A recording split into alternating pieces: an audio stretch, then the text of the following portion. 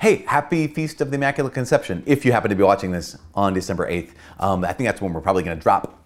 Why did I do that?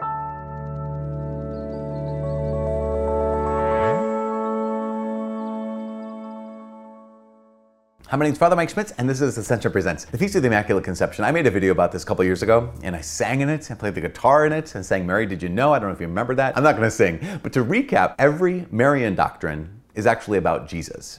So that's very important to understand right off the bat. But the Marian doctrine, or the doctrine of the Immaculate Conception, states that Mary, from the first moment of her conception, was preserved from all stain of original sin by the merits of her Son's future life, death, and resurrection. I say that again, but you could just rewind it. It's that Mary, from the first moment of her conception, was preserved from all stain of original sin by the merits of her Son's future life, death, and resurrection. And so basically what that means is, yes, here's Jesus who has saved all of us, and whether we accept that redemption or not is a whole other story. So after we had gotten original sins, this wound, this separation of humanity from divinity, the Lord Jesus healed us. He saved us. He brought us back from the dead. Well, the doctrine of the Immaculate Conception is that before Mary was even at the moment of her conception, before she ever experienced that separation from God, that because of the merits of her Son's future life, death, and resurrection, she was preserved from all that. That she actually was conceived and was lived in union with God, not on her own, but through the merits of her Son's future life, death, and resurrection. Now, that's what we established before. What I wanted to share today is the next step. And I'll also share this on the virtual front pew. If you've already kind of tuned in and streamed that, you might have already heard this, but I wanted to share it on this Ascension Presents platform because I think it's really important. Because a lot of times we hear the story, we hear the doctrine, and we think, wait a second.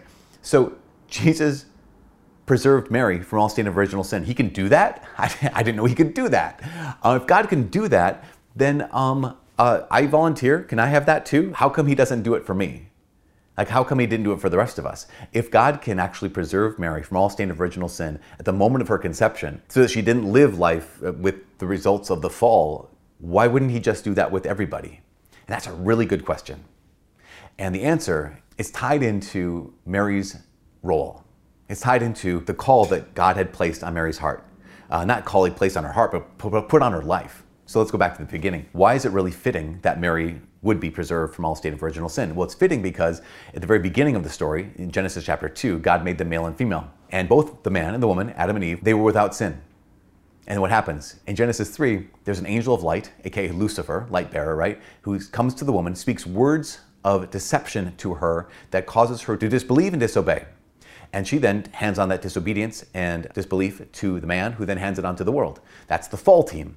Then in the New Testament, in Luke's gospel, you have this woman, and to her an angel of light comes, and he speaks words to her that causes her to trust and to believe. She conceives in her womb then, and that's Mary, by the way.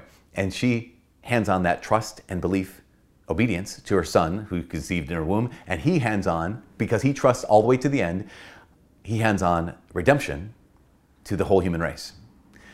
So the fall team and the redeemed team. You have the fall team, angel to the woman, to the man, to all of us. Redeemed team, angel to the woman, to the man, to all of us.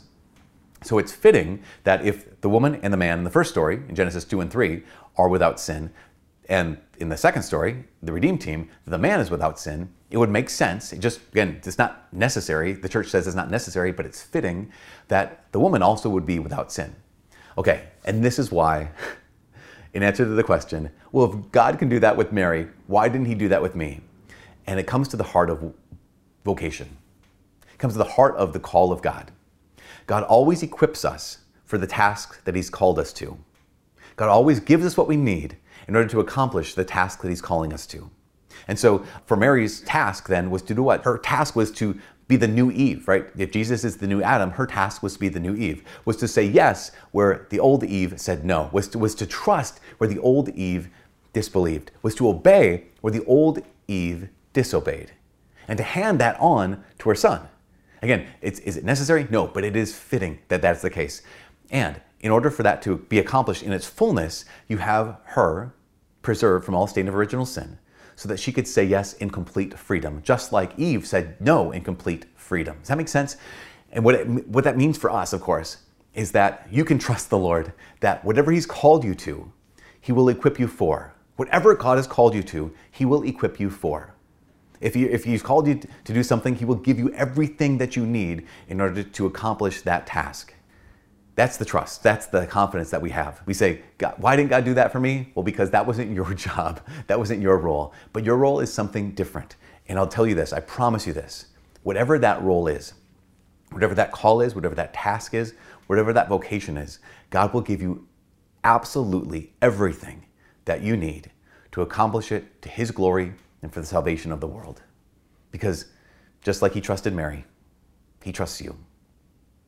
So let Him give you the gifts that you need. Let Him call you to the task that He's calling you to. And then do what Mary did. Say yes. From all of us here at Ascension Presents, happy Feast of the Immaculate Conception, and God bless.